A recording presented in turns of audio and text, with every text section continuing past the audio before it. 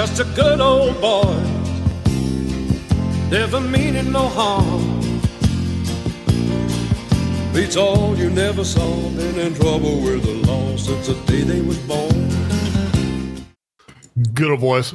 I'm Mark. Bog beef. Fredo, sorry, muted. Fredo tech boomer right now. Still got it? Never lost it. Let's get that money. What you guys sipping on right now?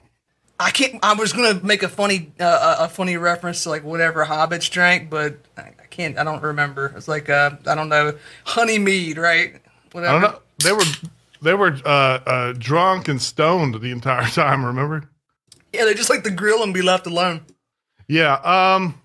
That thing where I don't know. There's like some kind of philosophy where you'll think that like words become reality. And I was just thinking about progressivism. Yeah, but so I was thinking about that the name they gave us, the Southern Gamers. Vanity Third. I was looking at the table. So right now I'm drinking a sweet tea, which you got to go on some sweet tea. Someone asked me one time like what brand of tea. I was like, well, I don't know. You probably haven't had Southern iced tea yet because like. The way we make it, you're not going to be the leaves. That doesn't really matter that much. But that's really regional too. The farther south you go, the more sugars and that stuff. Like Yeah. in Virginia, the version of like iced tea that we drank was nothing. Like when McDonald's started selling sweet tea, it was shocking how sweet it was. Yeah. But apparently that's just like if you're in South Carolina, Georgia, whatever. That's just how you roll. Yeah, and like so it's not always like that. And like generally, like the hotter it is, the more it's gonna be that ultra sweet stuff. Which like it makes sense. It got to be like $1.07 today. So if you don't understand like why Southern sweet tea is like that, walk outside where it's $1.07. You'll get it. I was painting outside today. Down here, it was only 92, but a lot more humid, I think, than when you're at. Yeah. Yeah. Which is just like, it is. I mean, it just is more temperature. But so I've got that going on, which, you could imagine that. Also got this other drink, which I keep boosting it because like no one talks about it, but it is like, it is the most like podcaster gamer drink possible. We got to get a sponsorship going. It's called Muscle Monster Energy Milk. Muscle Monster Energy Milk. So it is a protein powder. So like that's it's just it's starts out it's a Muscle Monster Vanilla Energy Shake Protein and Energy Drink. So it is a protein shake. B, milk. C, energy drink. And D, it's a monster. All at the same time. I mean, it is like just you're just good to go. Yeah, you've got all the major food groups covered there. Yeah. Can't get behind the energy drinks because I can't have caffeine late in the day. Even though like I would be able to fall asleep, I know that it messes with my sleep quality. So I usually cut that early in the day. I drink the exact same thing every single stream, Diet A&W. It's the only diet root beer that's any good. Nice. Does it got A&W? Oh yeah, it doesn't have caffeine. There's no caffeine in root beer now. There was our friend Not Gord on Twitter released a poll asking about who cracking the can at the start of like almost every live stream that we do, and 2/3 of you said it had to be Bog Beef. You're wrong. It was me. Me every time. Every single time it was me, and it was on purpose. And I'm never going to reveal what it is. Never. Yeah. I think, yeah. If it was beer, it would have been likely me, though. Yeah, someone says McDonald's iced tea is good. Yeah, it is. Yeah, it is. It's not really. By the way, oh yeah, so I was gonna say in the South we also have this. So you don't always make it like this nuclear stuff. There's another version, especially using like orange pico. You can have that hot or with a little bit less sugar, so you can kind of taste it. That's the thing that happens. But Okay. So first off, before we get started here, today's is a very special day. Very special day today. Today is the Orangeman's Day. This is like the 4th of July for the Irish, for the Ulster Irish. What do you guys going and burning some Republican flags? I don't know, that's been in the news today. There's a lot of people upset about that. They get drunk and they if you look it up, it's funny because it is kind of like, I mean, these are kind of violent people. And so like, you know, they get fucked up and they burn Irish flags and stuff. But if you look up on the website, it's like, it says like why the holiday is there. And it's immediately defensive. You know, it says like, it encourages historical education, etc. Yeah. Heritage, not hate. Yeah, exactly. And anyways, if people don't know about it, they call it the 12th. And it commemorates the Battle of the Boyne. So where I'm from, people with regard to the Northern Ireland conflict, where I'm originally from, like people get very into that. But on the other side, like people used to drive around with those bumper stickers that say, I think it's like 26 plus 6 equals 1 or whatever, like the Catholic side of the thing. But what's funny about that is if you're not, so like where I went to school, there's only 2 kind of people, Italian and Irish. That's it. Right. But like, because of that, that's their thing. Like, I know nothing about that conflict because I'm not on the Irish side of like the ethnicities where I grew up. Like the Italians, we just ignore all that stuff. We don't know nothing about it. Yeah. There is almost 600 parades today, which is insane. There's not that many people there. Is this the parade that they had in New York in the 1800s that yes, had all those people killed, and it led to the downfall of Boston? One of the things that led to the downfall of Boston. Yeah. He was involved in a lot of riots. This riot didn't go well for him. The date commemorates when King William of Orange defeated King James II. So this is like, you know, the Orangemen stuff. They get wild. They're but yeah. Anyways, okay. So moving on. Someone we respect greatly is the elder statesman of our craft, Mencius Moldbug, Curtis Yarvin, writer on Substack. What is it? Gray with an A. Gray with an A, like the American way. Yeah. Substack.com. He dropped a piece the other day. When he drops a piece, it's always news. Everyone reads Curtis Yarvin. This is one of the things that's like, I don't know much about people like Andrew Sullivan or who's that like lesbian woman that was at the New York Times. Now she's at Substack. Bari Weiss. How can you forget? Because there was once that article that came out that included the phrase "figures like bog beef" and Bari Weiss. I don't even remember that. That's hilarious. I'll remember that forever. I've tried to find it again. It was a Medium thing, but it was from somebody. It wasn't like Medium just by some rando. Like it got decent circulation, and it was like it was talking about like figures on like the new online right wing, and it was like diverse figures such as Bari Weiss and podcaster Bog Beef. Bog Beef, Barry Weiss, things of that nature. That's awesome. So one thing about I don't think I don't really know much about her, but I don't read her stuff. I don't really care for Andrew Sullivan. I don't have anything against him. But I do like Curtis Yarvin. But any of these people, it's like I don't think that you'll ever be able to cancel people like Barry Weiss or Andrew Sullivan or Curtis Yarvin because the thing is like if you look at their readership. So whatever you want to think of them, lots and lots of people want to read the words they write. That's really rare. That means that you have I don't know what, but that means that like it's hard to F with you if you have that. You know what I mean? Yeah, you've got an audience already. They can't take away your audience. Like you can't cancel someone who people want to hear. Yeah. Yeah, this is the kind of thing like you could fire them and send them to another platform, but their people will just go with them because people want to read what they write. That is really rare. There's a lot of people writing a lot of bullshit no one cares about, or we just read the headlines over. But these people, like I said, only one of them that I even like is, but I like Curtis Yarvin. People want to read what he writes, even if they hate read it and stuff. But okay, so he dropped this piece about the hobbits and the elves and the dark elves, and man, it was a stinker. But let's start out say that I highly respect Curtis Yarvin. This isn't like a thing where we hate him or anything. He wrote a bad blog post or one that we disagree with.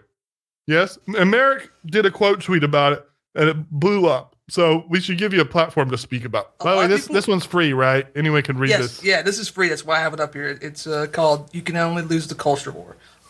So the thing is, there were a lot of reactions to what I said, and the reaction I didn't like was, "I can't believe anybody ever thought this guy was smart. Why did anybody ever listen to him?" It's like, well, I think he's smart because in 2007 he named it the cathedral, and he explained it in ways that are extremely friendly to hobbits like me, right? I read his unqualified reservation, right? Yeah, I read that and I was like, oh yeah, okay, that makes sense to me. It's like obviously he's very good at describing like the institutions that run the country. Yeah, that's what. So describing power, he's unbeatable. Also, people that like are ostensibly like I don't know against him and stuff.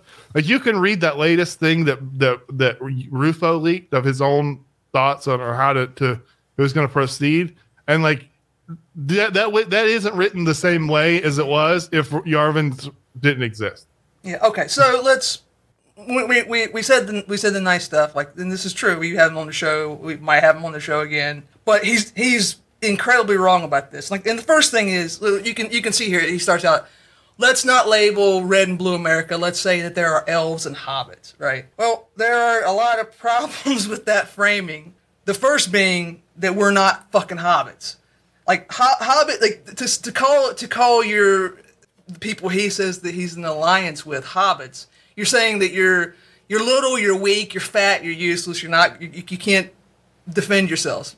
We're not hobbits. If you're going by the framing of the Lord of the Rings, we're the humans, we're the men. And in the story, the elves are not the rulers of Middle Earth. Elves are people whose time has passed. They're leaving, and the last thing they do is to help the humans fight evil. So like this doesn't really track. But I mean, I guess that's like, fantasy novel nerd talk. But like it is kind of important. Like that's not the role that elves serve in the story. So it's kind of off to a bumpy start already, right? I should say I have never read Lord of the Rings nor seen any of the movies, so I'm only learning about this through the context of this article. I did not even know there were human beings in Lord of the Rings, but I'm taking your word. I'm taking your word for it. Oh man, I highly suggest it. Don't watch the director's cut. Watch the theatrical release. You can really just watch the first two. Just like the pure action of it, and also Viggo Mortensen is like it's just like remove everything else, and it's still like a top 10 action guy. Portrayal. By the way, I'd also say, like, if these people are the elves, these people are humans, Alex Jones is Tom Bombadil. If you've never read the book, Tom Bombadil is this weird character who's like,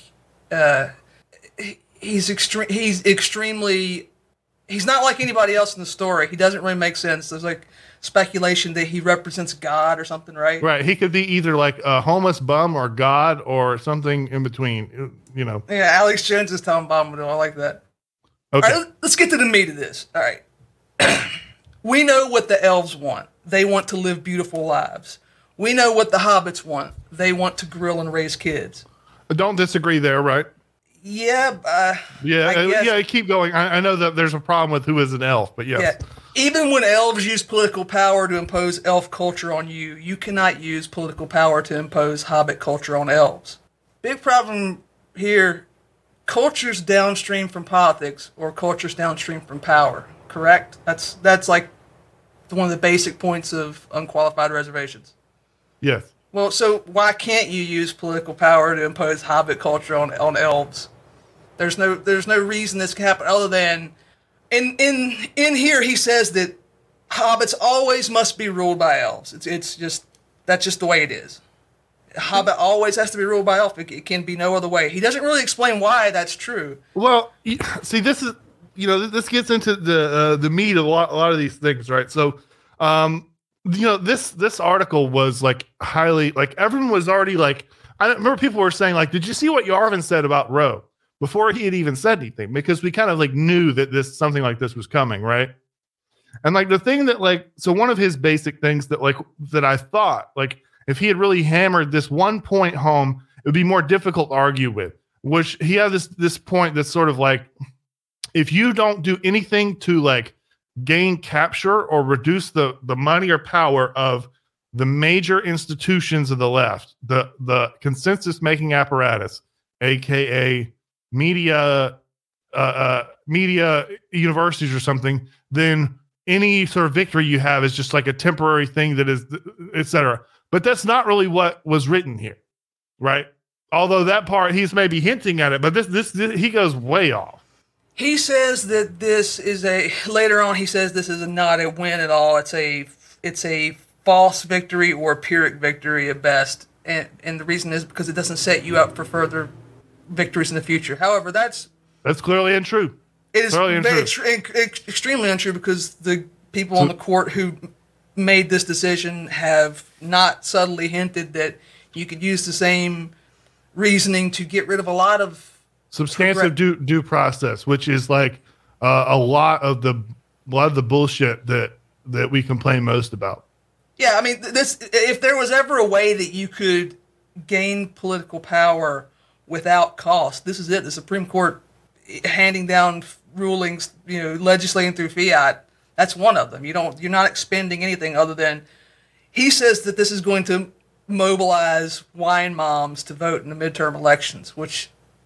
Oh, okay, but like, I think they had that demographic wrapped up already, right? Like, I don't. And it's not gonna. I mean, they were already pretty motivated too, right? Because like there's always impending fascism or whatever. So like, like why moms are not like nowadays like voters that might sit out that you have to motivate to go out to the polls, right? Like people that might sit out are like chuds, right? Like if nobody's really getting them fired up or representing them, or even a lot of senior citizens, right? Like they, you might be able to like get them keyed up depending on specific issues of the day. But like, suburban wine moms with like, PMC husbands, like that's not a group that needs any motivation to get out to the polls and vote.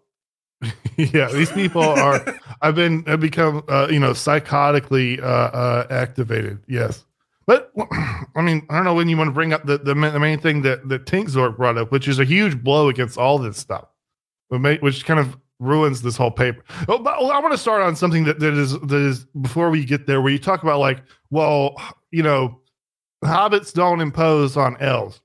Okay, there's this thing that like keeps happening when you talk to people online, right? That is like, it works like this. Okay, so if you go to court or let's say you're the president or something. If you want to have any political power at all, you will need a lawyer. You will need a lawyer. Like you must have a lawyer, a guy in a suit that went to a big university that's passed the bar. This is different than having like the class of lawyers, like I forget the union of trial lawyers all like you, because this is like this thing is totally insane. So like you think of all these people who've made great fortunes and politics, and what they'll throw this, they'll discount this by saying like, well, they just like took advantage of some public unrest or some little demagoguery or something, which is like, no, like politicians are leaders.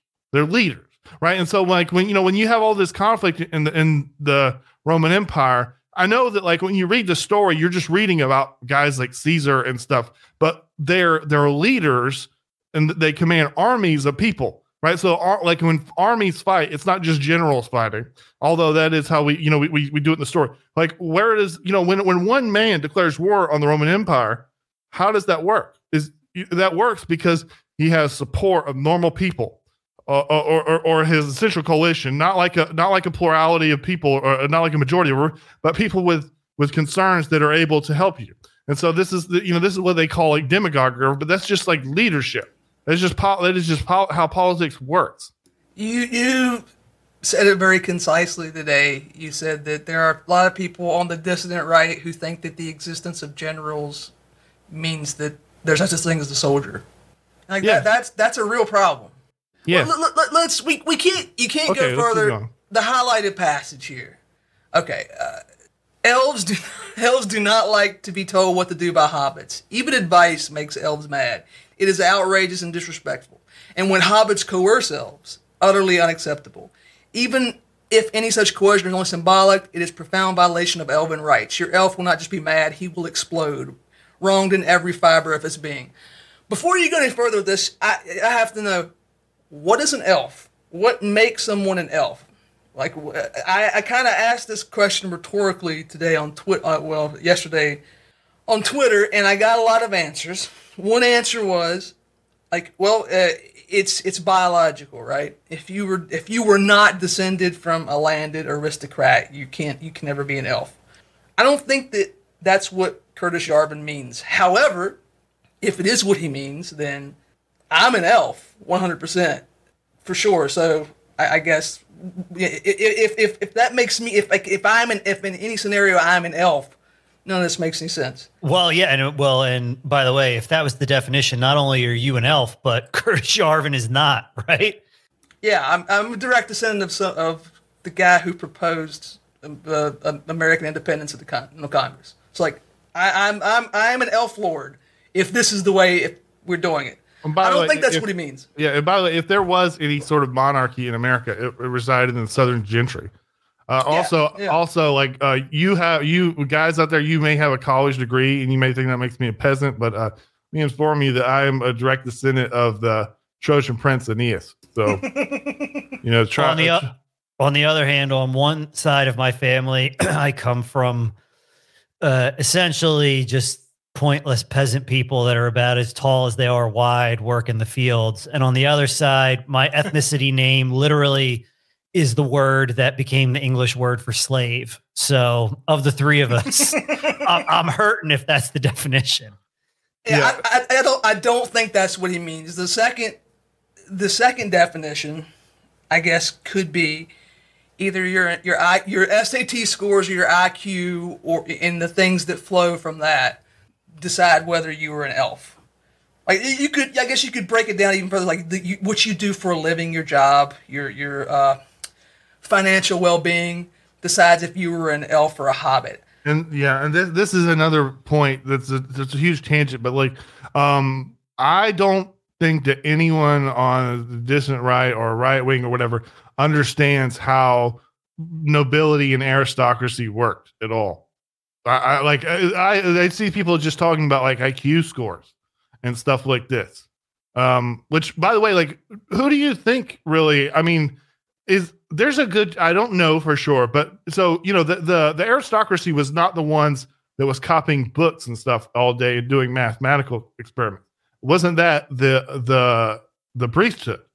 That this if this is the definition that we're going with, then the merchant class, the merchant caste are now the nobility, which who were very small, who were pretty small at that time.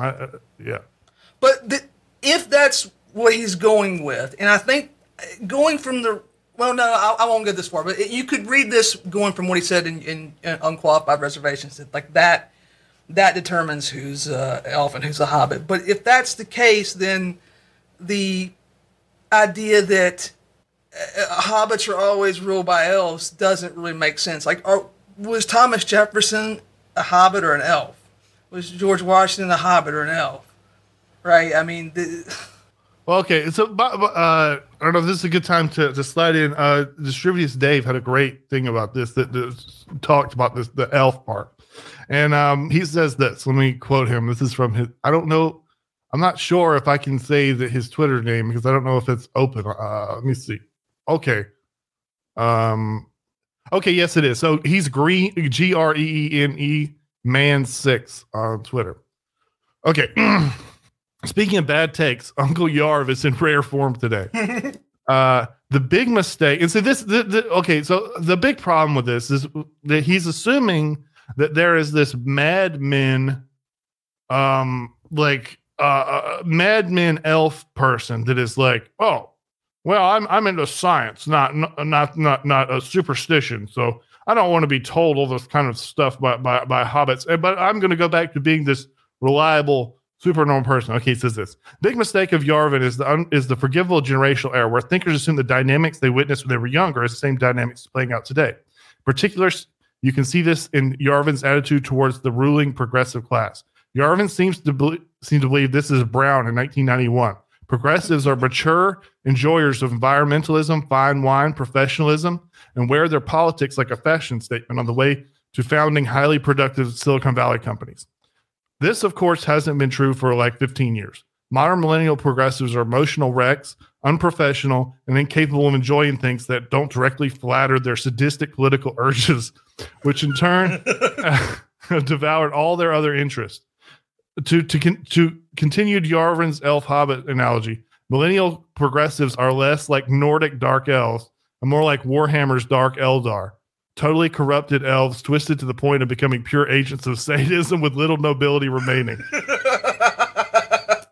Well, here's the third view that you could take of this, and this you could also read this from UR. That it's entirely a cultural thing, and since culture is downstream from power, that simply put, if you replaced the elves in power with hobbits or whatever, you've changed this dynamic. It's not, they're no longer ruling over them. Like if it's a cultural thing, culture can be changed. We know this. We've experienced this. My big problem with either one of these second two ideas about who has the right to rule, and I don't think he's ever been this as explicit as he was here. He especially later on, he just straight up tells you, like, let me as an elf tell you how things are going to be. Well, you know what? We'll put a pin in that when we get to that part. We'll talk about it. Here's the more relevant passage right now. When hobbits try to take revenge on elves at large, they are damaging a resource they do not even know they have. There may be some elves, the dark elves, who are actually on the hobbit side. And you can only lose the culture war. You can only lose the culture war. If you lose, you lose. If you win, you really lose.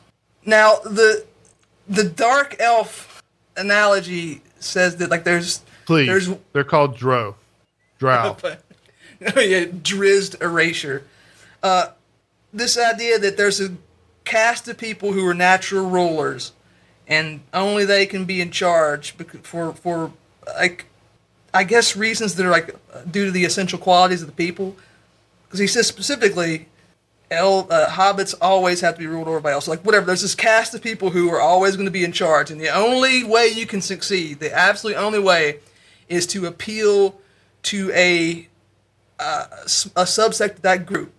Well, this to me strikes as a what do you, I can't even think of the name, where it's a circular logic or whatever, but so like think like this. Tautology or whatever. Yeah, it's tautological. So like only senators, only presidents will ever occupy the White House. Like, well, okay, yeah, that doesn't mean anything. I don't know, like, only the CEO will ever run the company. Okay, I don't get it. That doesn't mean anything to me. That tells me nothing about Donald Trump, Jim Webb, and Nancy Pelosi. He's kind of using the point that, like, you do have to. Well, let's not say you have to, but historically, you need a Caesar, right? You need this figure who will champion your cause, and like it's a reciprocal relationship. That's the important thing. Caesar doesn't just demand you bow to him and serve him. It's a relationship. You get something from Caesar. So like these people all usually come from whatever the aristocracy, whatever. Like this is a common enough thing that you could say you need one of these guys. That's not the same thing as like that you need this entire class of people. Yes. I don't know. Like I read this long, tedious thing by one of these guys that he was, he just read so much into the fact of like whether or not the number one guy was a peasant or not. This is like like what does that matter? Do you not understand what a leader is? Like you really need to understand what a leader is. Like you must. Yeah. He then goes on to, he's like, you can't win. You can only, even if you win, you really lose. And what he means by this, I think, whether he realizes it or not, is that when you, the Hobbit, uses the political power that you've gained to do things that Hobbits want, that's an L, because like the whole point of the Hobbit existence is that you are going to serve the elves, right? You exist as fodder for the elf army. So now, when the Swedish monarchy dies out, and they go to Bernadotte and they offer him to be the king of Sweden. They offer this to a French Catholic. And they go to a French Catholic and say, we would like you to be the king of Sweden now. Okay, when you go by this elite theory, well then day 2, Sweden is a Catholic country. That's not what happened. He walks in, he says, well, what are you guys doing? Well, I'm going to do that as I'm going to lead you. What are your interests? I'm going to be your leader. This is all very simple to me. I mean, you can see this in Trump, especially. Donald Trump is a cosmopolitan guy. He's had 4 wives. He doesn't go to church. He started running for president, and he immediately goes on stage wearing a trucker hat, and he hugs a flag. And when he's asked about the road decision, he goes, "Oh yeah, it was God's hand that did this." And it's like, do you think Donald Trump believes that? I don't know, but probably not. Donald Trump's I think Bernadotte would have understood that. Yeah, it's very simple. Like if you're a leader like that, you have a job, and you can't. One thing, you can't have that job, and you shouldn't have that job if you go into it with this attitude that, like, you people exist to serve me. Because if you do that, you're gonna end up being a bad leader. Even if it was true, it would make you a bad leader just by internalizing that. My favorite one of those, by the way, not to get too far off topic, is when Maximilian Habsburg got the opportunity to become Emperor of Mexico and became El Emperador Maximiliano. He ruled literally from an Aztec palace. This was the most European. I mean, this is literally the most European man you could imagine. Could have had anything built in Mexico to, match his European tastes, and he ruled from an Aztec palace. Famously, Cleopatra was like the first. She basically took the throne from her brother because she learned to speak the language, and presented herself as an Egyptian.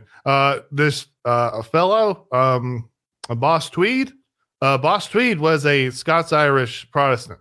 When he got to be of age to get into a leadership position, he went to the Know Nothings. He went to the Masons, and he said, "I want to be a guy. I want to move up." And the Masons and the Know Nothing said, "We don't have anything for you. You're Scots-Irish. You're not connected to the families of the real Protestant, the Pilgrim families." So he said, "Fuck you." And he led, and he didn't convert to Catholicism, but he definitely led a Catholic political clique. No problem. Because imposing his own beliefs, that's not really the job of a political leader. There's a job, if you want to do that, you become a pastor. That's fine. Well, you could do that. There's a lot of people, great men, that do that, but it's not the same thing as a political leader. Okay, let's move on. To hobbits, this tactic of provoking the elves seems effective because they learned it from their own enemy, for whom it is effective. The natural instinct of the underdog is a copy of the overdog. Their main tactics are good for the goose or the gander, but there's no symmetry. For the overdog, making the underdog mad is an excellent tactic. It is a way to induce fear biting, a violent response to non-violent abuse. Observed casually, this creates a superficial narrative in which the underdog looks like the instigator. Now, he's got a good point here. We saw this happen at the lowest levels in 2020. People like, we're going to surround your car or whatever and then drag you out of it if you try to drive past us.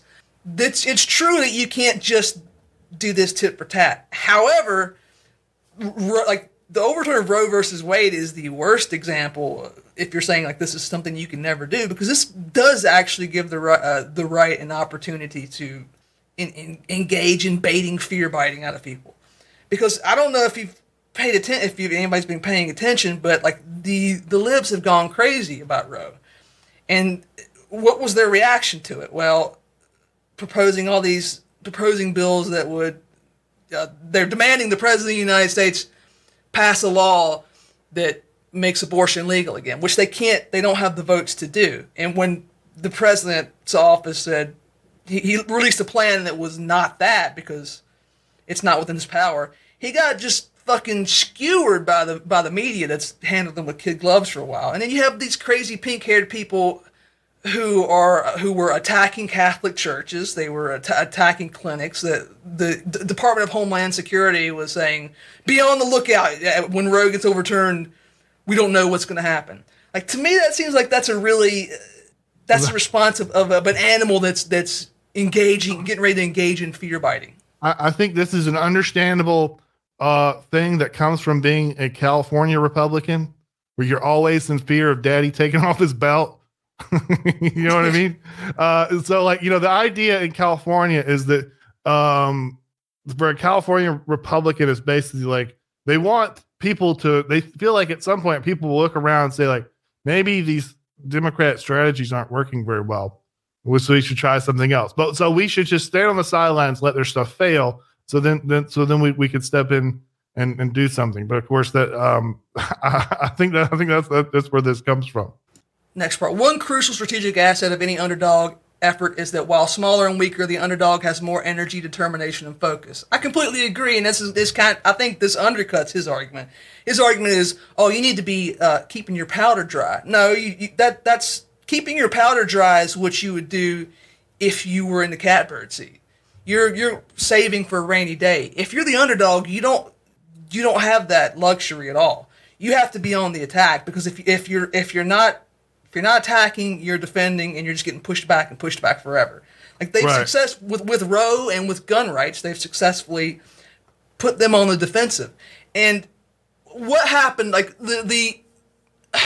he says this in UR too, and he was wrong there as well. Like what this is going to cause is going to cause a huge backlash against the right by the progressives. It will give them a cause to rally around. Like. They don't need that. They have the media. The media can rally the base at any time they want over almost any subject. The media will point a camera at a career criminal getting killed by the police and burn cities down to the ground. There's nothing that you can do that's going to not make Daddy mad enough to take his belt off. And it's funny you used to bring it up, because in this article, he compares like the right to a battered housewife, and like any attempt to use political power is like fighting back, and you're just going to get beaten even harder. Which, like, power is not what he actually powder is like. It's literally gunpowder, and we've only got enough for 3 shots, so you got to save it until you see the whites of their ass. But that's not true. Power's like a muscle. The more you use it, like the better you get at it, and the better you feel. And you could tell this because what happened in 2016. The right was on the ropes horribly during the McCain and Romney era and after the Bushes. Trump comes in and it just reinvigorated people. And like the Supreme Court overturning Roe, did anybody watch the reaction to that and feel, wow, that now the conservatives are really resting on their laurels, and the left is they're more powerful than ever? No, the left seemed distraught and demoralized by Trump's literal promise was that we would be winning so much we were actually going to get tired of winning. Remember? Mm-hmm. Which is funny because like obviously no one ever, as Lord Yarvin and stuff points out, nobody ever gets tired of winning. Yeah. Okay, so there's been a lot of I understand what he's saying, but I don't think it applies anymore. So in a different world, in a world that has like a singular ownership of the government by like a public entity like the WASP or something, and then power sort of works like favors and stuff. And if one side goes too far, I don't know. It's kind of like in the X-Files. The WASPs like MLK, but as soon as MLK goes too far into communism, they kill him. And so I understand that, but that's the thing about, I don't think backlash really exists until a big backlash. So backlash is something I mean, if you're on the right, you should have learned by now that there's no such thing as a woke-lash. It's not coming. If you know what I'm saying? Yeah, that was predicted forever. It was obviously false, right? Because I mean, it's like Merrick says, like that kind of stuff can really be imposed from the top down. You know what I mean? Like that opinion can get set, and that goes to why you have to build that culture of these victories piling up, right? Right. So that you can start to move that public, in the direction you want it to go. Woke-lash implies that this is an organic process and that people will naturally just snap back, and they don't do that.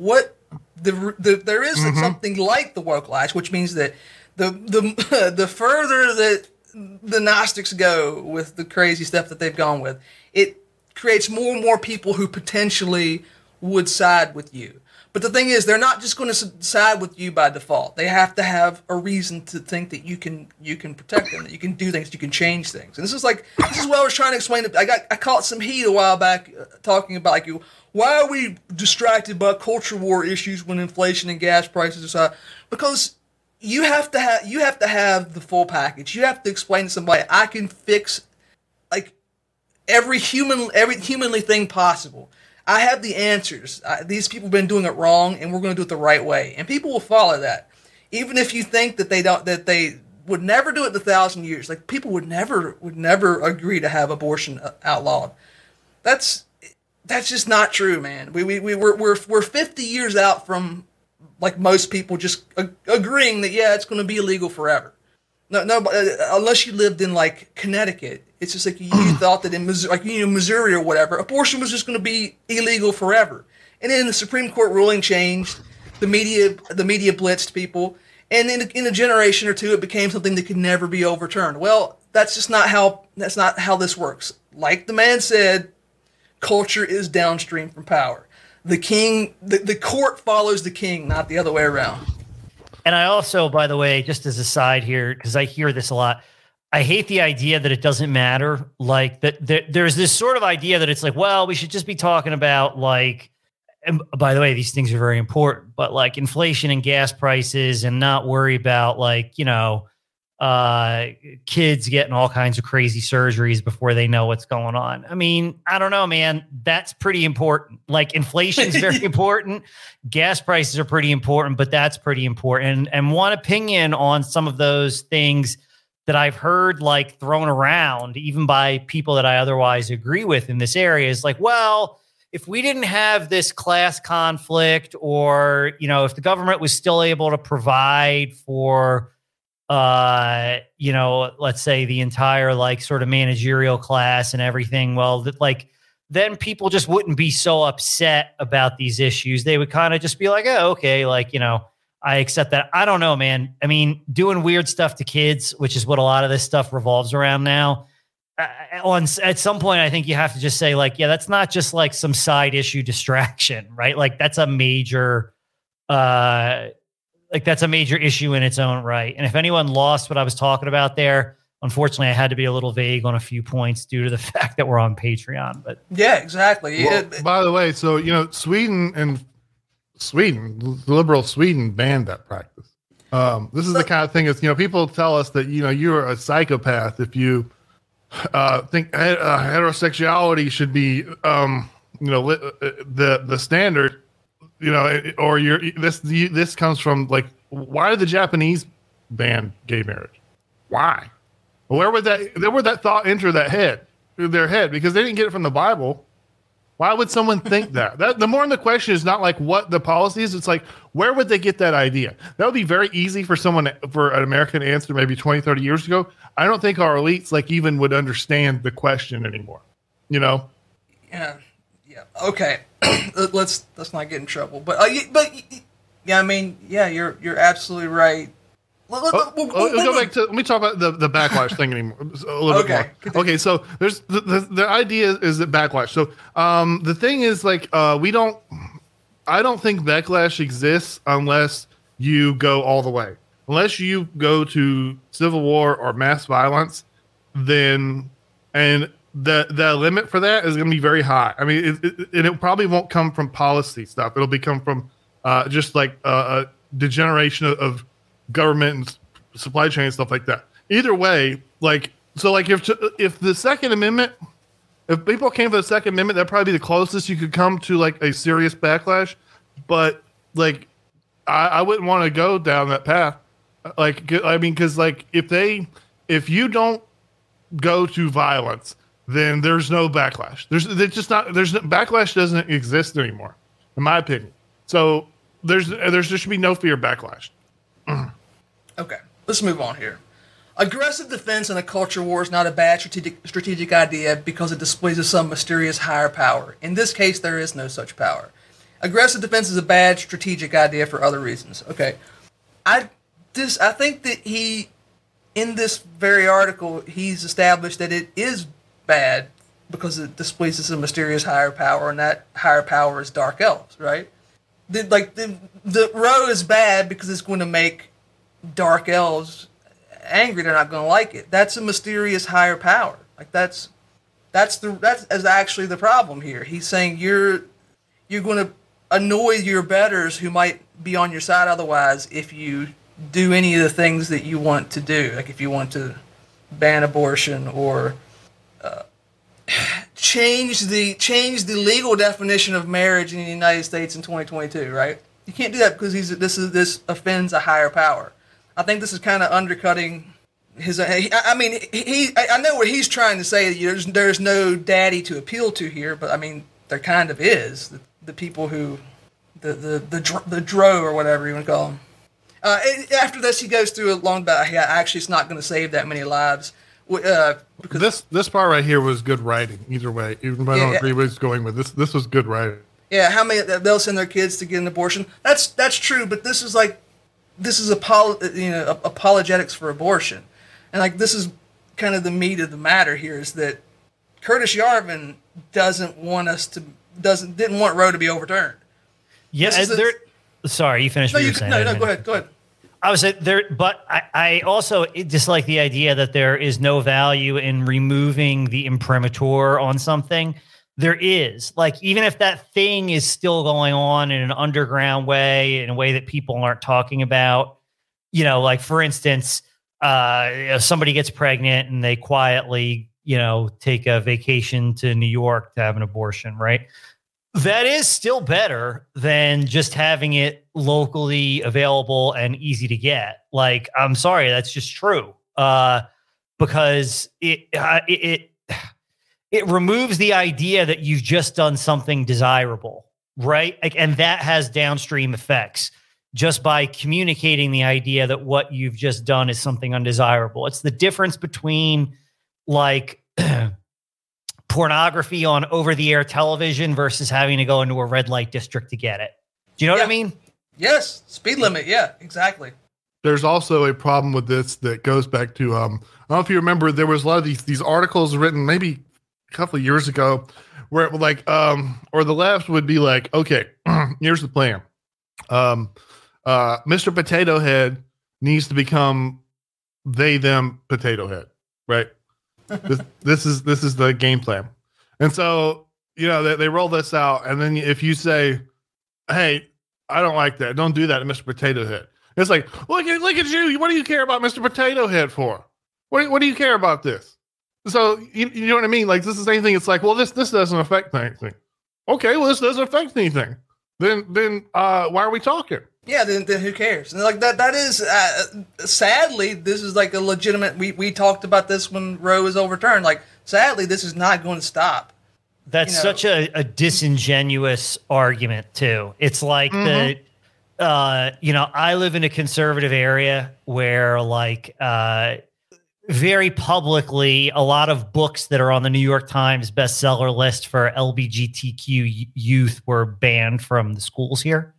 And there's like a woman running for school board here who instead of at least having the integrity to say, like, I just think we should show middle school kids, like, gay sex, right? She won't say that.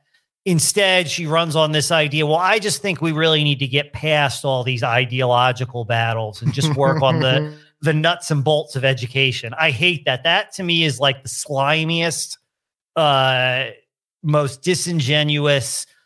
I don't even really have words for it. I'm kind of like losing words for it. That kind of shit pisses me off so much. Yeah. That's the essence. That's the essence of managerialism. That's the all this stuff. Like that is the actual literal hardest thing. Is like, well, there actually is no debate on right or wrong. There's just a technical issue. All right, let's get to the rough stuff. Any elf knows that hobbits could indeed overthrow the elves by force tomorrow. All those guns. But that would require hobbits to be something other than hobbits. Hobbits just want to grill. Hobbits just want to be governed sensibly in a way that makes sense to hobbits so they can just grill. Hobbits have little desire for power and no great talent for it, which is what makes them so easy for elves to rule. And hobbits are not in their hearts, into telling elves how to live their lives. Okay, there are things in here that are true. Like the average person does just want the government to function in a sensible way so they can just go ahead and raise their kids and live their lives without being bothered by it. That's true. Like also, there is a class of people that, like, when they apply to college, they say, "I'm applying to college because I want to change the world." Right. So that's true. The problem here is that again, we're getting back to the question: who are elves and who are hobbits? It implies there's an entire class of people who are just like this, but definitionally, and that these things are immutable. Now, the last sentence is, and hobbits are not in their hearts into telling elves how to live their lives. This is also true. This is like something very American. I think that this is changing right before our very eyes. I think that a lot of the quote unquote hobbits have figured out that it just doesn't work that way. That you either win or you lose. Curtis Yarvin told us that. Right. There is a lie in this statement also, though. It's that hobbits have little desire for power. That's not true. And he has hid this himself, and you are. This is a basic biological function of the primate brain. Every monkey wants to be at the top of the hierarchy. But he says that behind every human being, there's a mild-mannered human being, there's a chimp that is just ready to go ape shit all over his enemies. And so even the lowliest little hobbit, or whatever you want to call them, deep in their hobbit heart, wants to be at the top, wants to have a higher spot in the hierarchy. So this is not true. Hobbit, like this is the flaw of the hobbits and elves argument. It implies there's some kind of like biological difference between these two classes of people, which you could make that argument. And I would be interested to, like, maybe we can get him to come on and, like, explain that, because if this is like a human biodiversity topic, it would get really interesting really fast. Like who's a hobbit and who's an elf. But otherwise, this doesn't make sense to me. What do you guys think? I don't know if I can talk about this in a Patreon friendly way. I don't know. Don't get fired. Don't get us fired. We can just move on. That's fine. Well, I don't know. Does anybody any one of these guys, one of these aristocrats, the soul want to take an IQ test against me? So I am definitely Team Chud. I mean, there's no part of it. I am not even related to a person with a college degree. I'm not related to one. There's just zero people in my world. What'd you get on the SATs? A good score. I don't want to say. Here's the other thing. I never took it. Boggle, I'll let you finish. Sorry. No, I'm trying to. It's too long to get into, but I made it. I was loaded the other night, and I was tweeting about how much I wanted to rule the world. Someone made a video montage of this. So yes, I would in fact would like to rule the world too. A lot of these smart, like, bureaucracy managerial types, like the type of people that Yarvin comes from too, like they're not natural leaders. Like they're smart and they're good at like staffing some, the EPA or some shit, right? But like they're not Mussolini. They can't go out there and get like a crowd of average Joes fired up to follow them. You know what I mean? So even if you were making this argument that certain people are just born that way, it sure as shit ain't like the people he's talking about. You know what I mean? Yeah, I mean, okay. Dear Hobbits, the first problem you need to leave to us is the culture war. What you're doing here isn't working, either for you or for us. It's making both of our jobs harder. Not only should you not be playing aggressive defense in the culture war, arguably, you shouldn't be playing defense at all. You should be playing offense. You are not equipped to play offense, and we are. So you should support us in playing offense because, like, that's what an alliance means. Except for the fact that they don't agree with the Chuds with regard to any culture war issues. They agree with our current oligarchy. Yeah, my only note about this is that, well, it's muddled because it's like, okay, you shouldn't be playing defense, you should be playing offense, but you should be doing that by listening to us because that's what an alliance means. That's not an alliance. Like, an alliance is we're going to get together and do something together. It's not you just do what I said because Stone Cold said so. There's a word for that, but it's not alliance. And there are people who can, like, if you're Caesar, you can say, you throw in your lot with me, and I'm going to do the thing. I'm going to look out for you. I'm going to do the things that you want to see done, and I'm going to take power. But in the process, I'm going to also move you up on the hierarchy. I don't think that's the same thing, but maybe that's what he's trying to get across, and it's not coming out quite right. Yeah. Someone said that this a lot of this had to do with like foxes and lions and stuff. I thought Rufo made a good post that like that shit doesn't really work anymore. I mean, like I get it. Like if you take individual situations, like if you say like is George Washington a lion, or like okay, you can figure that out. But like this kind of and by the way, my favorite one, and I think he was right. Even if you believe in lion and fox all the way, the best is Napoleon. Napoleon said, I am a lion and a fox. You just need to pick when you're doing that. And when he was right, like he literally like stayed back doing like logistics and stuff. And when there was a crucial battle, he would move forward and also lead the battle, which was brilliant. But so first off, so like, remember, there's no real such thing as a lion or a fox. There's an animal. But so, you know, this is just like an analogy to help people understand stuff. So I don't think that really helps us understand stuff here. Now, when you go to elves and all this shit, Distributors talked about why that's kind of tenuous. And then let's just go to straight aristocrat. I don't know if they're really like, so, you know, we've had people tell us in the past week or something, so that you know, and maybe in individual cases, maybe an aristocrat did not need to be involved in military service. I guess. I don't know, queens and stuff, but like, you know, even Queen Elizabeth served the military, but anyways, so like, I get okay, a little bit, but then okay, maybe a little bit. And they said, but also, you know, you can be an aristocrat and have nothing to do with religion.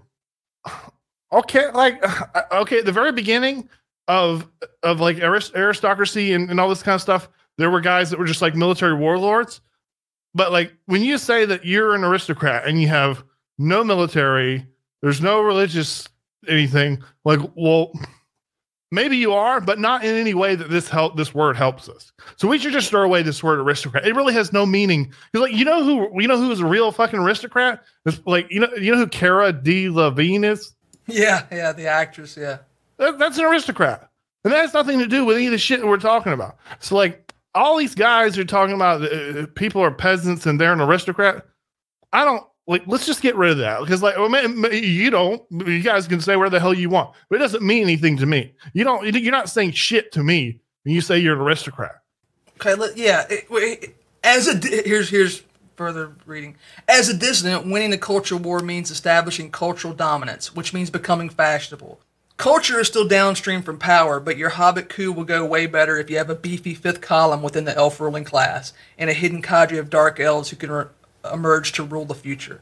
All right, if culture's downstream from power, what does becoming fashionable means? It means that you took power and you forced all the institutions within your control to say that the stuff that you like is good. Well, if that's the case, then isn't the argument we need to just be taking power so we can make everybody have hairy feet and smoke pipes and eat 3 breakfasts right? That's what we should be doing, not playing shadow games with sneaky elves in the Imperial Court. Am I wrong? Am I missing something? This whole thing is just nonsense. Like, why do you care as an aristocrat or an elf or whatever the fuck you want to call it, what the abortion law is? You know, you got a bunch of fucking money. You're going to be able to fly wherever the hell you want to get all this shit done. These rules won't apply to you anyway. So, you know, what, like these kinds of things, like you don't understand what it means to be like the ruler. Needless to say, Dobbs versus Jackson, the American Brexit, the legitimate pinnacle of what long seemed an utterly quixotic political goal, is the opposite of a victory in this elven arena of mimetic dominance. Instead, by asserting power over the physical body of elves, who are still elves even if they happen to live in the hobbit state, Dobbs reminds them of what is the most important in politics, the friend and enemy distinction. And he's absolutely right here. This is what's happening. Dobbs versus Jackson is bringing out the most important thing in politics, the friend and enemy distinction. And who are your friends and who are your enemies? And you can see that whenever we're talking about Roe or other quote-unquote culture war issues, which as Fredo pointed out, they're not just like, these aren't fashion things. They're not, should we wear bell-bottoms or should we wear low-rider jeans? No, these are questions about the future of human beings.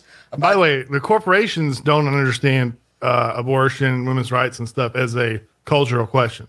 No, no. And well, we could go and we were blue in the face about how they want the workforce to be full of women, and then if that means right. There is a cultural question about a woman, and there is an economic reality between 1950 and 2022.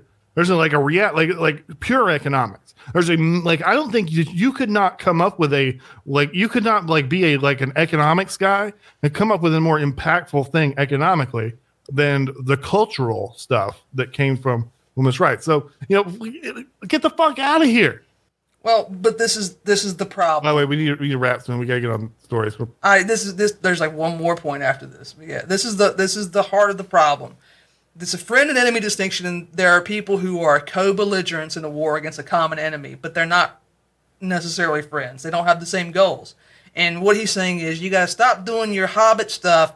It's messing up my plans. But who cares? So let's get to the end. Here's the juicy line. Dear Hobbits, what can we, Dark Elves, do for you? We can lead you to victories, which are actual victories. I guess that means things that Dark Elves want. We can help you build a Hobbit army which is ready to rule, which even feels the right to rule, which even has the right to rule. This confuses me because Hobbits always have to be ruled by elves, right? Is he saying that we can make an army that'll be to do what we say? Or is he saying that we're going to uplift you into elves? Doesn't make sense to me. Can you lower immigration by 5 to 10%? We cannot help you until you are ready to stop struggling reflexively and start fighting strategically. So, what are actual victories? What does this mean if hobbits can never rule over themselves? But blowing by all that, because I don't think it has an answer, I think this is kind of like... He wrote an article that's like a condescending accusation to a class of people, and then he ends it with a paragraph that's like, actually, though, we're still buddies, right? My only question, and I would like to talk to him about this if we possibly could. All right, what is an elf and what is a hobbit? Who are they? When you say we can do these things for you, what does that mean? Do you mean software engineers, people who have read a lot of books? Is it like an IQ thing? Who are these people? What put them in this position that they have the right to rule over hobbits or whatever? Because I'm going to go at this from the perspective of an Amerikaner, which is the term that he used in UR that I think is a lot less condescending and insulting. The Amerikaner are people who who've made this country. They came here when it was wilderness. They carved the nation out of it. Like I said, my family was here before it was a nation, and they had no problem getting along without elves, unless, of course, George Washington and Jefferson were elves, which is a totally different. But here's the thing. I think that his definition of elves basically comes down to clerks. These are people who are really good at being email clerks. They're very smart. They have very high IQ.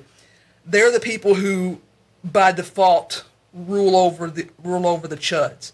I don't think that's a given. In fact, I think that's the a corruption of reality.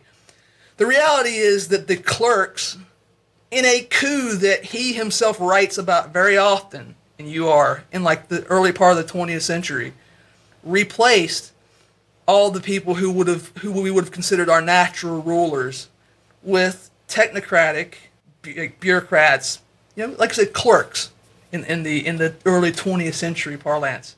Those people don't have the chops to govern a nation. And they've made that obvious because despite all the benefits of the United States, our vast resources, our isolation, at the time we had low population density, but we had high resources, and the entire rest of the world blew itself up, and we were able to just have a huge economic boom. Discounting that part, they've done nothing but ruin the fucking country for not only my entire life, but the entire life of my parents. If anything, the elves have a lot to answer for, right?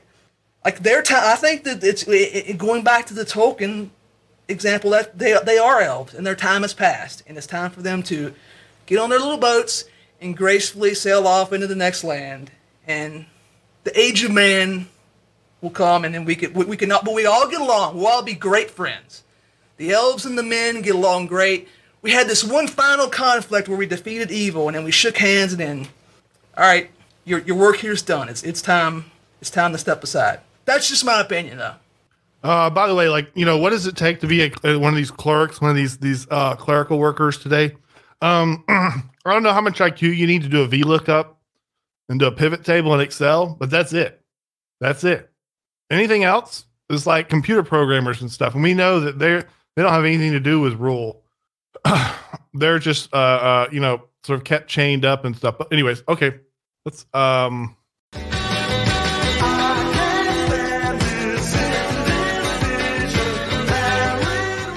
sorry about that. You have to apologize for Tears for Fears. All right, let's make it look easy. All right, let's get started here. Okay, getting easy. I've got a story here. Okay. July 14th. World's largest chicken nugget is over 1,000 times bigger than your average nugget. Finally, some real news. Yeah. Bill is, by the way, I went and looked at the news today, and go on news.google.com, click on US, click on world. It doesn't matter. It is just all, January 6th stuff, which I'm not really following that storyline. So what am I who are these persons just going to follow through and there's 12 new stories here today about January 6th. This is just, we know, we have a friend who at work, they watched all the Supreme Court hearings and stuff like that. Like their job would just pay them to do this stuff. So that's who that's for. I don't think that, I guess there are some maybe wine moms who do that, but I don't think that's like a normal people thing. No. Right. Okay. So, the Guinness was contacted. It took him 12 hours to cook it. It was 40 pounds. And let me get his name. What's the street value of a nugget that size in 2022? I don't know. He posted on TikTok. His by the way, we must give glory to his name was Nick Giovanni. So, oh yeah. The Italians are to thank for this, and so that is it. The 46 pounds, 3.34 ounce nugget. So big nugget news. Yep.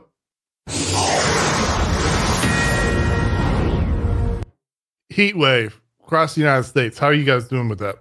You having blackouts? No, I don't live in Texas. Nah, and we don't even really have it's not really a heat wave here. Just we got regular July weather. I bought a big ass air conditioner in the spring, and I just you can probably hear it in the background because I refuse to turn it off. It's still running. It's chugging along. I have a whole house generator, so even if we lose electricity, should be pretty golden. Electricity actually is one of the few things that hasn't gone crazy with inflation. Like my heating oil bill was painful, but like electricity, for whatever reason. All right. No blackouts for me. It's been hot as shit. So I think the news, but I think so company sues Musk over bid to exit $44 billion takeover deal. But I think in the last week it was the no-go on African American Twitter. Sorry? Musk, it fell through. He's not going to be buying Twitter. He's not African American. Okay. He's not going to be able to set the frogs free. Yeah, if you recall, like I think I said it on the air. If not, maybe I just said it privately to you guys months ago when he did that whole thing where he's like, "Oh, I can't verify the real number of bots." I immediately said at that time, "Oh, he wants out of the deal," and he's just going to use that as an excuse to try and get out of the $1 billion breakup fee. And sure enough, that's what's happening.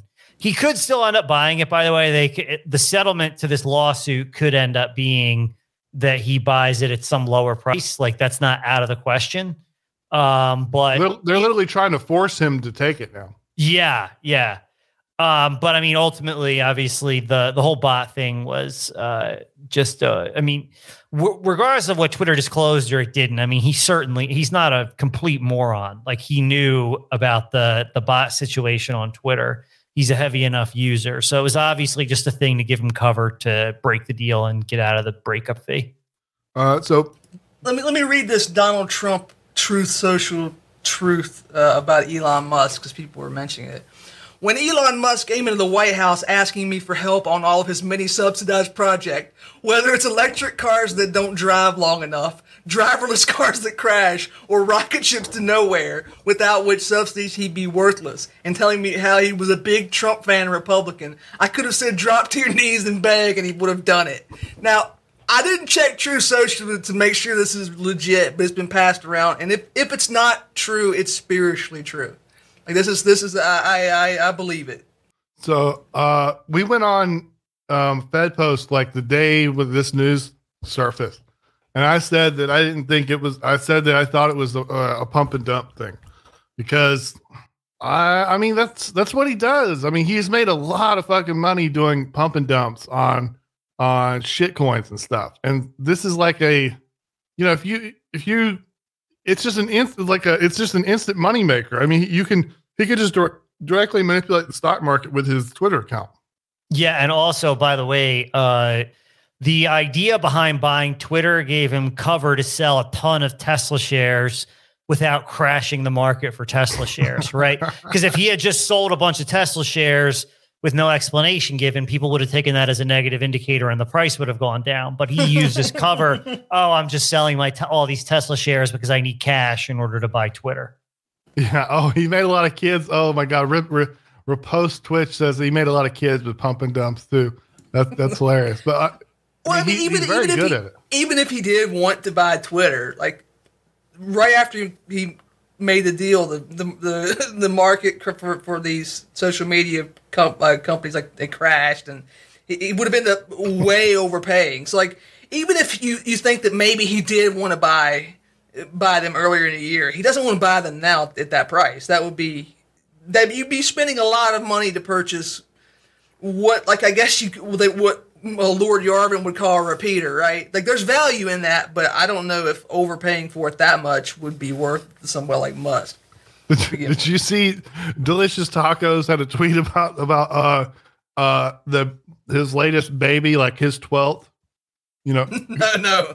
Going back to the African American thing, but anyways, so he had a tweet that was like, and it showed the woman. It was just like a normal woman, his secretary or something. It was like every woman in America just walks into office. Like the reason why they go to work, get there early, get their makeup on, is to have their billionaire boss, knock them up. Okay. We done on this one? Yeah.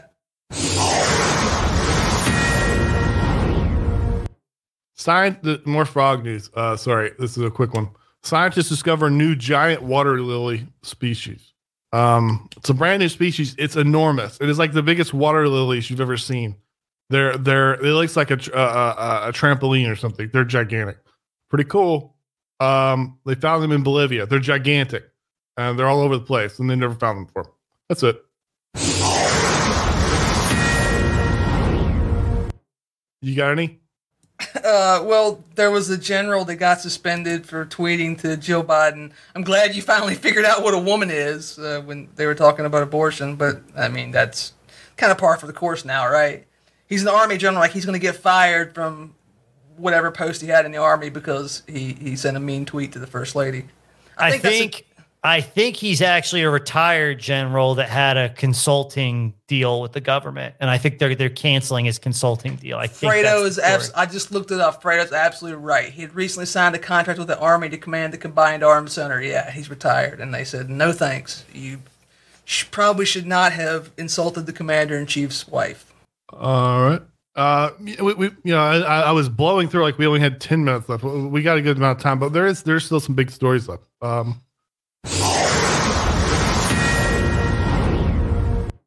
right. Prepare your buttholes. Biden administration announces new strategy to tackle COVID subvariant. Here we go again. White House says BA.5 is responsible for the majority of new infections. Joe Biden's administration has announced a new strategy to tackle the highly contagious BA.5 coronavirus subvariant amid reports that the government was developing a plan to make second booster shots available to all adults. In a fact sheet published on Tuesday, the White House said that BA.5 subvariant of the Omicron coronavirus are responsible for new cases. U.S. is averaging about 100,000 new coronavirus cases daily. Hospitalizations have been on the rise. White House would be increased efforts to get more people vaccinated. Yeah. I mean, I don't think this is anything. I mean, whenever a new variant comes out right now, there is a core of Democratic Party voters. They're a minority, but they're a loud minority that's like out there tracking all these variants and worried about everything. These are the people that are still wearing N95 masks on airplanes and stuff. So when a new variant comes out, like they have to do shit like this to look like they care about it to some extent. But like, I don't think this has any real practical meaning to regular people that are just kind of over it and don't give a shit anymore. I mean, are they going to try to do pass a bill to do mail-in ballots to the entire country for the midterms? That's the only thing I could figure that you might. They could. I don't know that they can do that constitutionally, right? That's set by the states. I guess they can provide funding for it or something like that. Yeah. Well, yeah. I mean, then the Supreme Court's not as hostile to you in that regard. It would be, yeah, that would be hard to do right now. Yeah, exactly. I mean, and a lot of states already last year banned it so that wouldn't happen again, right? Like they statutorily banned a lot of those types of schemes. So, and there have been also some negative court rulings. Was it Wisconsin, I think, just last week?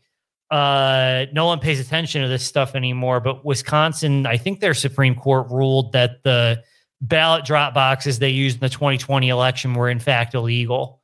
So effectively, I mean, nothing's going to happen. It's way too late. The election's already certified, but effectively their Supreme Court ruled that Wisconsin's election results were invalid. But the practical effect that has going forward is they won't be doing drop boxes again in the future. So, I mean, I don't know that there's a lot of mileage. I could be wrong, but I don't think there's a lot of mileage left in that. Hit it, Bogby. I want to hit it, Bogby.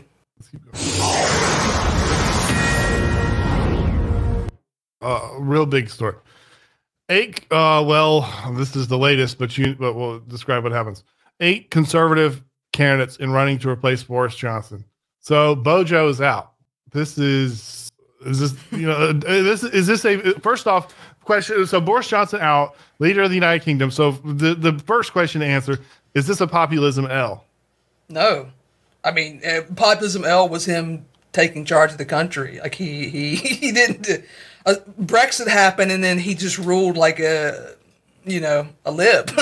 Yeah, I mean, he at the time he took power, he was the populist candidate, right? Like that was the way that he was perceived of the alternatives, as compared to Theresa May.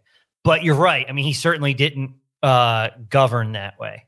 He had kind of Trump hair, and he was talking about the Iliad and stuff.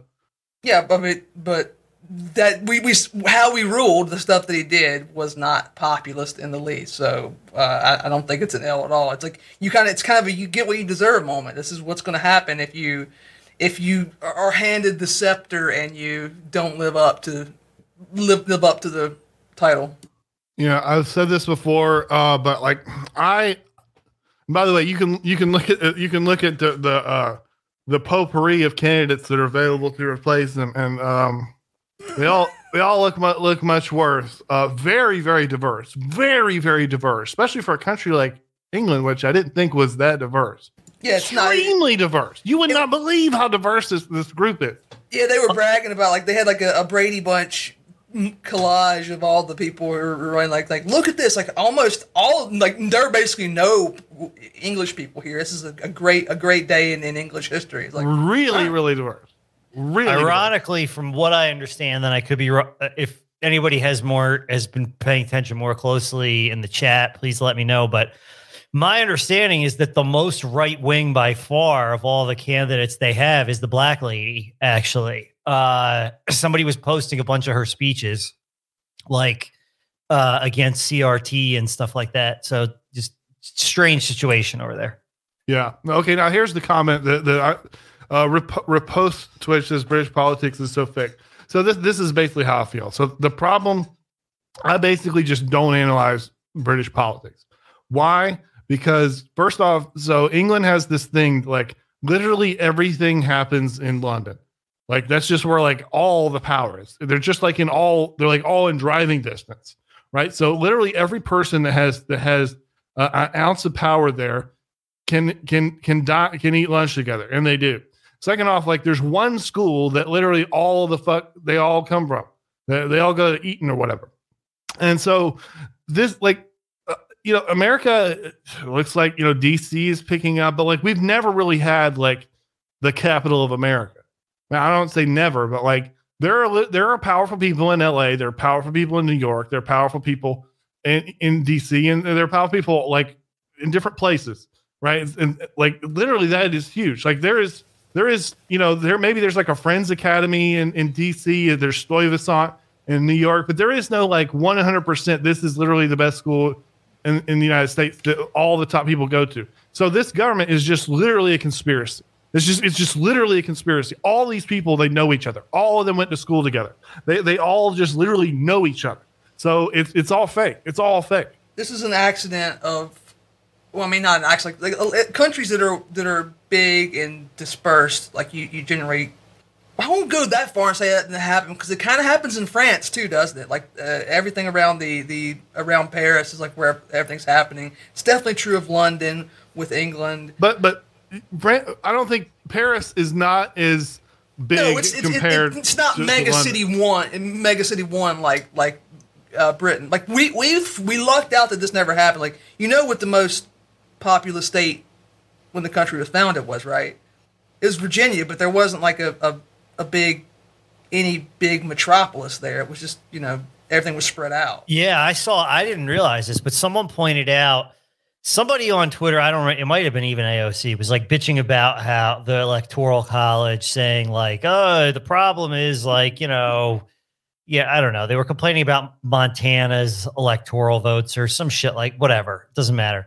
Or it was it was actually the Senate. It wasn't the Electoral College. It was, Montana or Wyoming or whatever has 2 senators. No one ever, anticipated that. And then the example they used was like, oh, California has like 20% of the population or whatever, and only 2 senators. And then the response was that like Virginia at one point had like 28% of the nation's population and only 2 senators.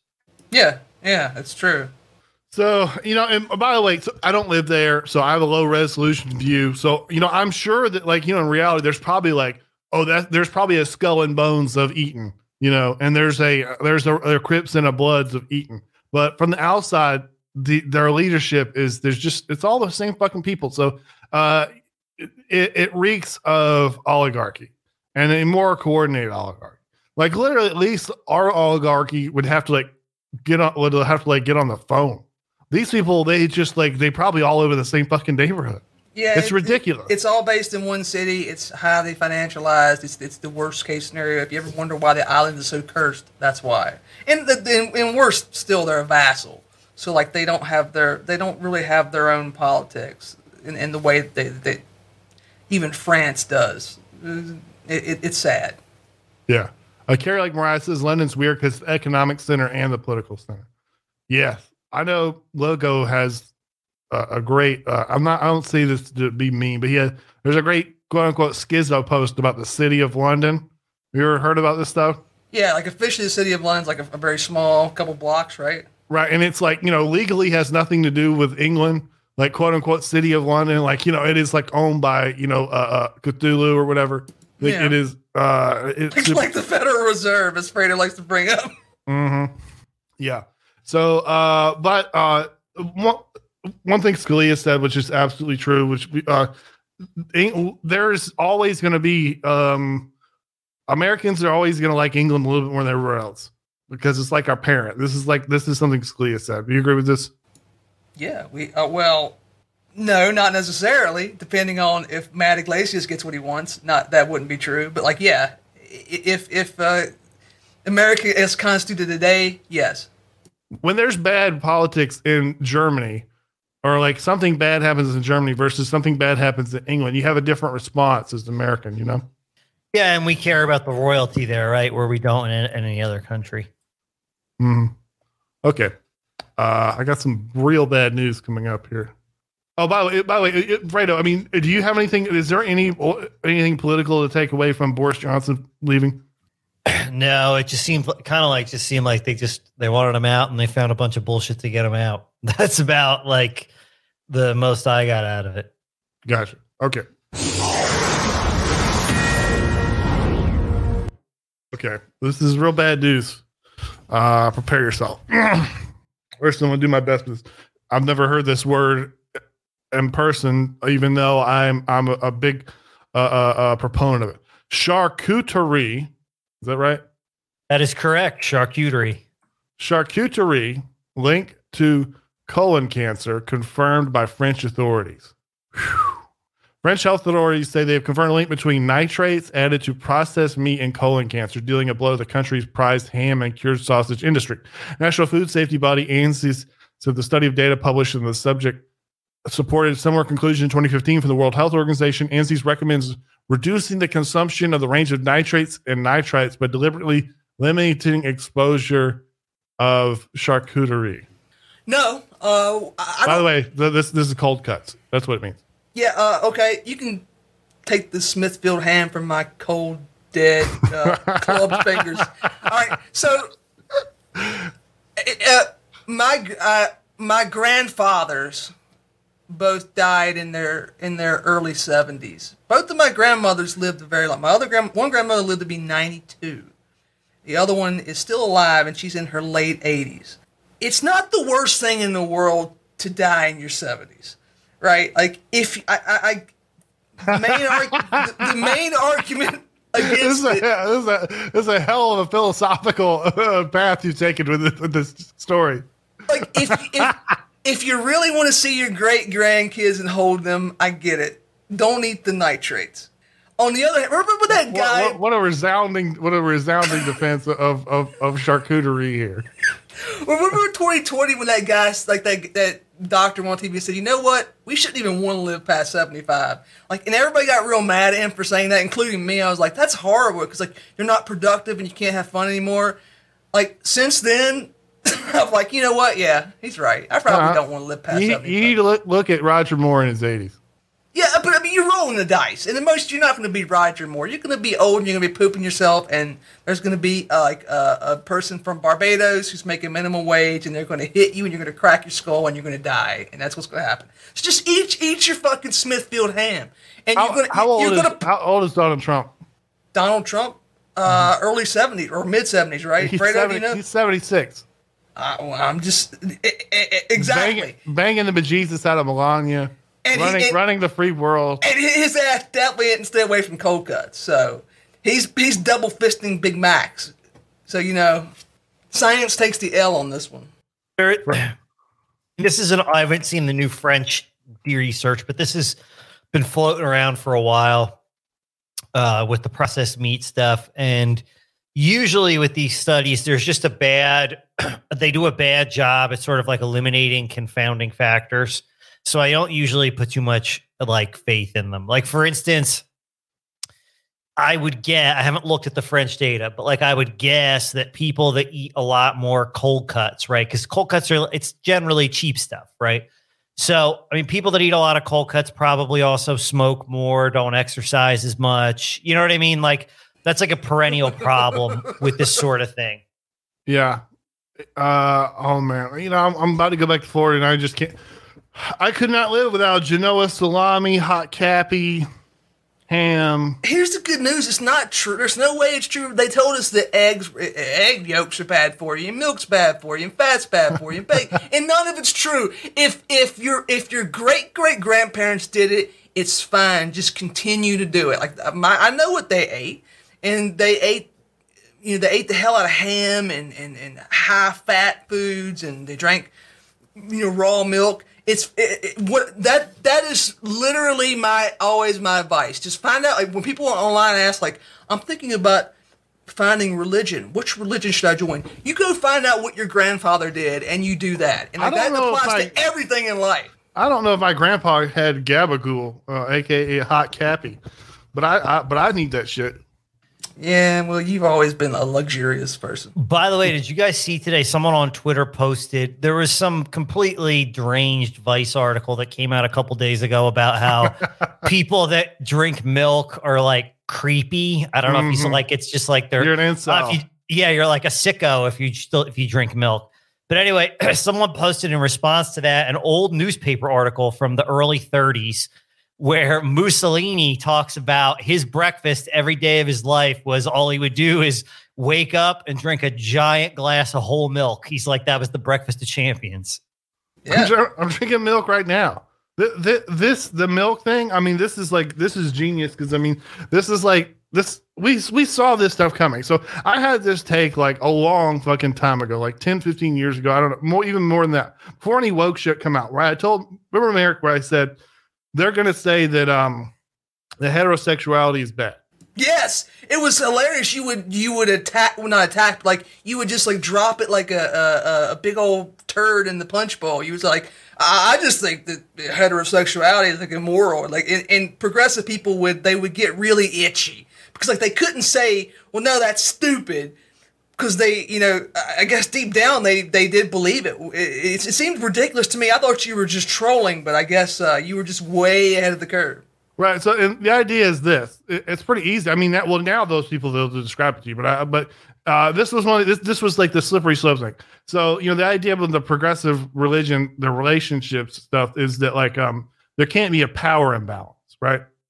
And so you need to be the same power level, like Dragon Ball Z. Well, man has more power level than woman. So this is like, even if this isn't outlawed now, it will be. It just will be. Like, it just is. And so this is the same thing with the milk thing. So milk is bad because white people are less lactose intolerant. So that's all that matters. So why, the logic will make sense eventually. Like they will work out the logic. But you'll get there because it just is. Well, it's not just there's that. It's good for you, so they hate it. They hate things that are good. They just literally hate things that are good. This is just a race thing. Okay, yeah, all right. But I know you're wrong. They also don't like it because it's good. It's good for you. It's a good thing, and that's it. I do think there's a piece of it that it makes you big and strong, and they don't like that. I think that is part. I mean, the race thing is definitely part of it, but I also think the big and strong, the same, because they don't like meat for the same reason. That's not racial. Like, people don't have a trouble digesting meat because of their race. It makes you big and strong. There's an obvious link between these two things, but you can't say it because you get kicked off of Patreon, so I won't. I don't know what that means, but let's keep going. By the way, the actual genetics of it, I don't think it's white. I think it is, if your parents, you used to, back like in the old days, you could either raise crops or you ate cheese and goat. You raised livestock. It's like an Indo-European thing, right? Yeah. It's specifically Scandinavians have the lowest rates of lactose intolerance, that's why the Mussolini, it's Northern Europe. They have the highest rate of tolerance, I guess, of lactose. So it's kind of an Aryan thing in and of itself, which also makes the Mussolini thing very funny. That makes total sense because I don't imagine it's easy to grow watermelons in Gothenburg, you know. Correct. Yeah. Yeah, but you can have cows and stuff. Okay. We make it look easy. I got a question for you two guys. I wanted to pose it the other day, but I forgot. I was reading a news article, and the article was talking about a brawl that broke out in some place, like an airport, whatever. You know the deal. And I was thinking, I've been in, I don't know, a handful of fist fights in my life, but I've never been in a brawl. Have either of you guys ever been in a brawl? I got to think about that. I don't think so. Yeah. Are you allowed to talk about it, or is this one of those things you can't? I mean, it's just like drunk guy's house party. We kind of like, it's not super interesting, but a lot of people throwing hands. Yeah. See, I feel like that. Yeah, a long time ago, I made a tweet where I said like, it's hard to trust a guy if he's never been in a fight, right? Because it's like, if you were never in a fight, like even when you were a kid through school, you must have either been like, well, I guess someone like you were like an ogre, and maybe people wouldn't want to fight you. But more likely, it was the opposite. I mean, in general, maybe yes, but there are the Napoleon complex guys that would just come straight up to you and want to fight me because I was big. Right. So like, you can't really trust someone who's never been in a fight because you don't really know. My initial reaction would be like, you were way too deferential to people. Like people did stuff to you shouldn't let them do. But whatever. But like I thought to myself, man, by never being in a brawl, does that like make me? Does that say something about me? No, no, because most of the brawls I've seen on Twitter are like airports or restaurant customer service situations, and like those are not situations where it's like worth brawling. Most people are not going to get into a brawl these days. It's a pretty rare, so if you join a fraternity, you'll get in a brawl. The problem with the brawl thing. So first off, don't fight someone that's not your peer. It's not your peer. If you don't fight random people, you get your ass killed, right? So it's not like, or there's a video going around this last week. Some guys started fighting, I think it was in Brazil or something, because of a mean mugging incident. And dude pulled out a pocket knife and just gutted his neck. I saw that, yeah. Bled out. It's Australia, New Zealand, yeah. Right. Those guys were from New Zealand, yeah. Right. So first off, you don't fight someone that's not your peer. You can fight your brother or fight someone from your class or in a rival fraternity or something. If you know them, they're not insane. And so, the brawl, this is kind of fraternity thing. That is a pretty limited situation where like we knew that these people are peers, right? So no one's likely to shoot someone because we all have the equal amount to lose, but that's a pretty rare situation these days. Yeah.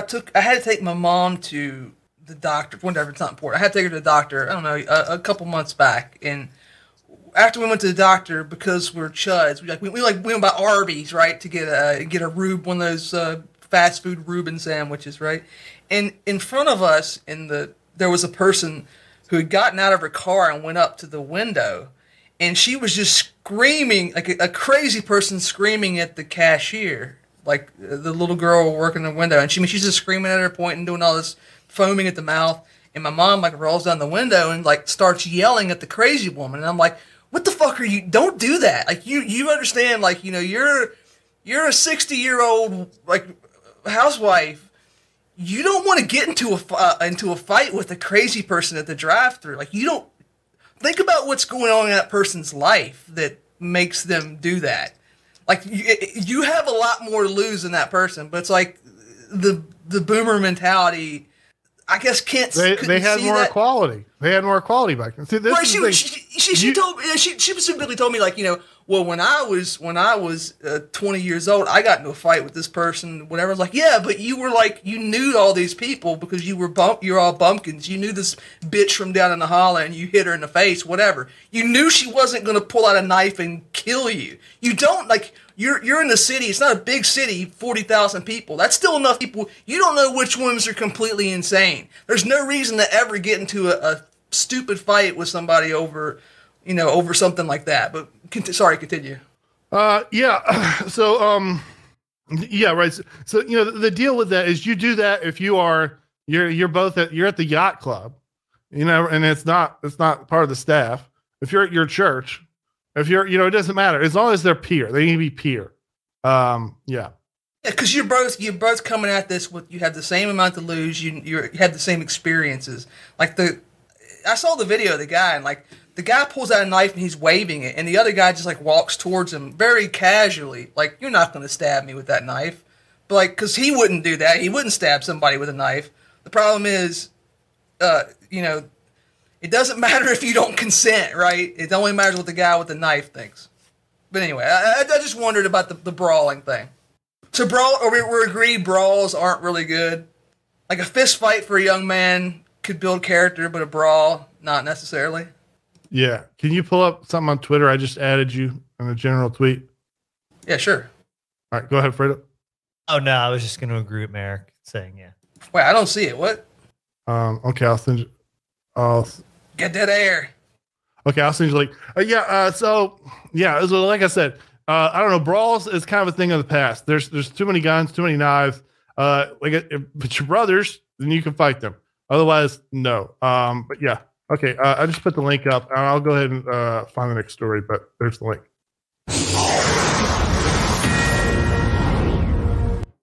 Do we have any business to do with the January 6th stuff? I didn't watch any of it. I don't care. I'm sorry. No. I found the tweet. Let me. All right, throw it out. I remember this. I need to fuck up this Burger King cashier and make it look like their fault. Please advise. This is bog beef to Bab for the hefty high respects. Bab replies, people recall what they hear more than what they see. So while you're swinging your fists, chairs, shout, quote, I don't want any trouble, end quote, over and over again. Witnesses remember you saying this more than whatever came beforehand and believe you acted in self-defense. Parenthetically, you did. Okay, cool. That's one of the fucking all-time best Twitter replies I've ever seen. What makes this the last part, like, yeah, actually you are acting in self-defense. Yeah, that shit is hilarious. Okay, I'll have to delete that real quick. Okay, so did you guys watch any of the January 6th stuff? I did not. No. Nope. Who cares? Yeah. You got any more stories? We're at the end of time here. I mean, there's the email stories, but I don't want to get killed by the CIA, so we'll just... Yeah. Ixnay on that shit. All right, guys. I mean, that was a great episode. A lot of fun. I've still got to get out last week's. Hope everybody enjoyed the Seneca Scott thing. That was cool to we had a straight up animal husbandry episode. That's not something you're going to get many places. Yeah, he's the GOAT. Yeah. That was funny. So yeah, I'll get out last week's and I'll get out tonight's. So we'll have to literally edit that part. But yep. All right, guys. Someone says his Tink George Jam's coming. Yes. Yeah. He's He's demanded to get in the studio with us tomorrow. So yeah. We'll have him back on. He's been doing great stuff about that. Thanks everybody for coming out. Yeah, that was a lot of fun for a live show. All right, guys. Making their way the only way they know